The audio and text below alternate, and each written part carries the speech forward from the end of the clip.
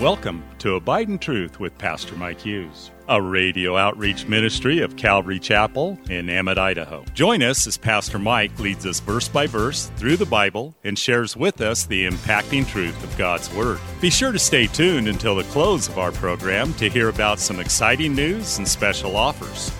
We'll also tell you how you can obtain a full-length copy of this entire message. And don't forget, you can always catch up on Mike's teaching on our website at ccemmett.org. We're currently going through the book of Luke in a series titled The Uncommon Gospel. So grab your Bible, turn up the volume, and follow along with us. Here's Pastor Mike. Luke chapter 13 is where we find ourselves with breaking news this morning. In verse 7, it says, "And he said to the keeper of the vineyard, 'Look, for 3 years I have come seeking fruit on this tree, and I find none. Cut it down. Why does it use up the ground?'" Now, we know that fig tree, it will start producing its first little figs in about 3 years, but he probably wasn't impatient. He probably waited the 3 years, looked for those first little figs, and then for the next 2 years, looked again, and still nothing. And he's like, "Cut this thing down. This is a dud," you know. You ever had a dud? You know, we usually on fireworks, right? You pay $7,000 for that little firework and you light it, and it's like, tss. What? I paid $10 for that, you know. It's horrible. This last 4th of July, I'm just totally going off script right here, but this was kind of funny. We kept lighting these things, and the wicks didn't seem right. It was just like these little balls, and they just kind of burned, like a candle almost, and then nothing. And we're like, what is going on? Turns out they were pull strings. Yeah. You got to know how to do it. Verse 8, "But he answered and said to him, 'Sir, let it alone this year also until I dig around it and fertilize it.'"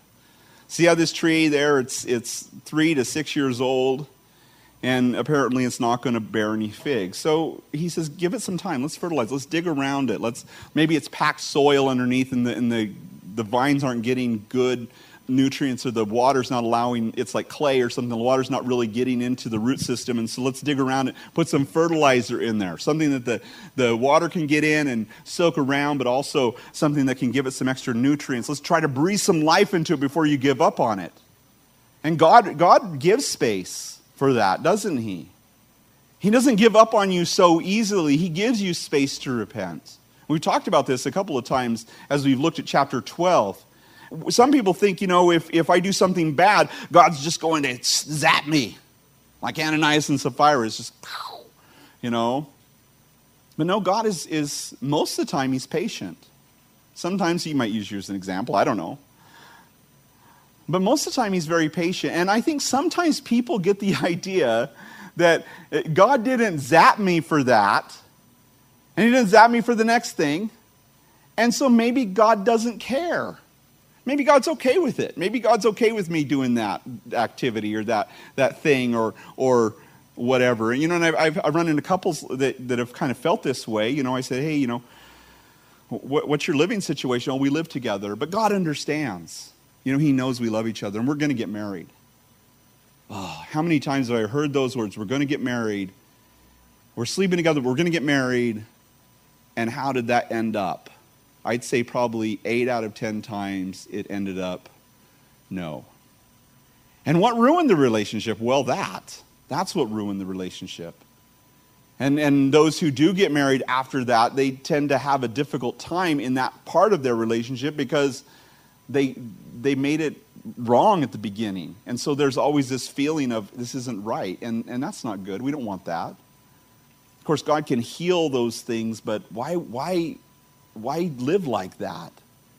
Keep short accounts with God. Say, God, I want to live like you want me to live. I don't want to be looking at things I shouldn't be looking at. I don't want to be doing things I shouldn't be doing. I don't want to be practicing a lifestyle that doesn't represent who you are, because time is short. And if we don't repent, what's going to happen?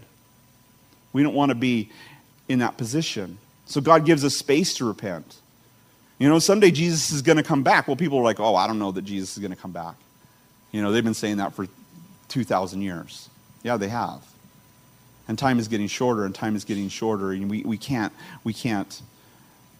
live fast and loose with the life that God has given us.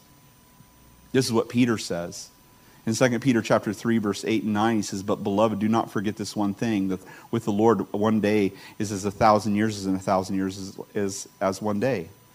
The Lord is not slack concerning his promise, as some count slackness, but is long-suffering toward us, not willing that any should perish, but that all should come to repentance." Is that true, that God wants every single person to come to repentance?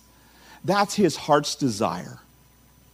Is that the reality? Well, no, it's not the reality, but he desires that deep within his heart, that everybody would come to repentance. But at the end of the day, he's going to allow you to live however you want to live. He gives you sovereignty to live your life within his sovereignty, to make choices. And just because he hasn't bring judgment upon you or taken you out does not mean that he doesn't care about the way you're living. He certainly does. And we don't want to be those who don't repent and who perish. I think of this parable in light of what Jesus said in John chapter 5. This parable of the vine. He comes to his vine, there's nothing there. This is what Jesus says to those Jews, many of those Jews who he's probably talking to here. In John chapter 5, verse 36 through 39, he says, "But I have a greater witness than John," speaking of John the Baptist, "for the works which the Father has given me to finish, the very works that I do, bear witness of me that the Father has sent me. And the Father himself who sent me testifies of me. You have neither heard his voice at any time nor seen his form, but you do not have his word abiding in you, because whom he has sent, him you did not believe." They don't have the seed. They don't have the heart because they would not receive Jesus. And then he says in verse 39, "You search the scriptures, for in them you think you have eternal life. And these are they which testify of me." And then I don't know why I didn't put it in my notes, but the next thing he says, "But you are not willing to come to me that you might have life." These guys they were unfruitful. They were questioning Jesus. They were trying to trap him. They were trying to do anything to prove that Jesus wasn't the Messiah, but he was. He was the vine dresser. He was there to help them to understand, to dig deep, to fertilize, to show them that he was the Messiah. And they would not receive him. They would not come to him that they might have life.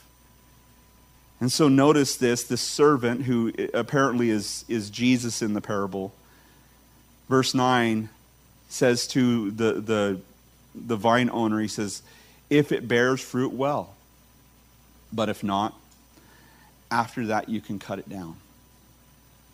And what a sad, sad story. If it bears fruit, let me dig around it. Let me fertilize it.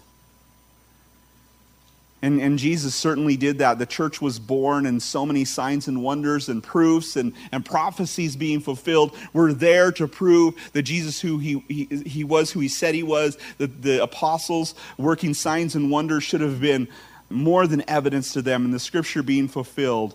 And yet Israel was left as a stump. And that's the plain truth. Israel became a stump. In fact, the Lord told them that's exactly what would happen.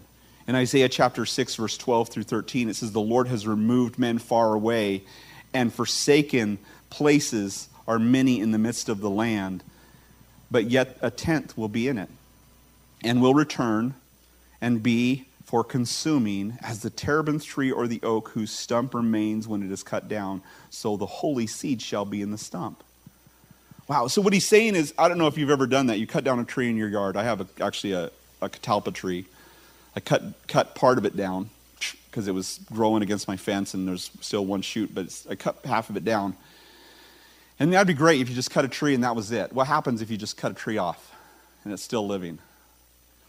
It shoots out, right? It's like, I killed that thing one time, But that's what God allows. He leaves the stump, he cuts down the tree, but then a new shoot comes up. And maybe that shoot will grow into a tree, and maybe that tree will bear fruit. He leaves the stump, but he says he leaves the seed. The holy seed shall be in its stump. He always leaves a remnant. Those who have the holy seed, that they believe in Jesus, they're still in them. In Romans chapter 9, he talks about this, about Israel specifically, and he says this in verse 29, "And as Isaiah said before, unless the Lord of Sabaoth had left a seed, we would have become like Sodom, and we would have been like Gomorrah. Wow. What does that mean? Well, here's the interesting thing. God allowed Israel to be driven from their land, but now there's the nation of Israel again. And they dwell in the land. And yet, what's the state of the nation of Israel? Are they a Christian nation? Not even close. Are they a Jewish nation? Barely. Are they an atheist pagan nation? Yay! That's who they are. Did you know that Tel Aviv was considered the most LGBTQ affirming community in the entire world? That's how crazy it was. And this is what God says: if I would have not left a seed, then they would have become like Sodom and even like Gomorrah. Thanks again for listening to Abide in Truth with Pastor Mike Hughes.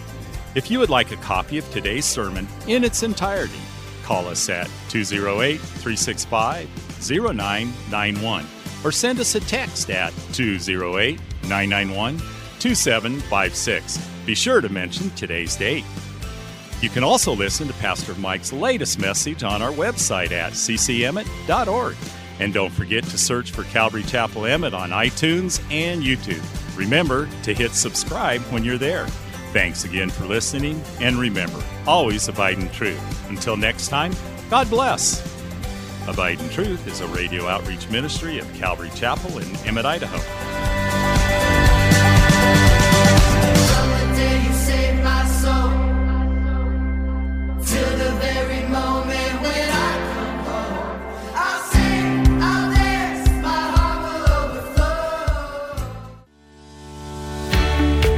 Calvary Chapel of Emmett would like to invite you to watch our services live on Facebook. You can watch us every Sunday morning at 8:30 or 10:30. Just go to our page, Calvary Chapel of Emmett, and scroll down for the live service. It is an interactive experience. While on our page, feel free to watch previous Sundays as well. So join Calvary Chapel Emmett Sunday morning at 8:30 or 10:30 on Facebook. We look forward to seeing you.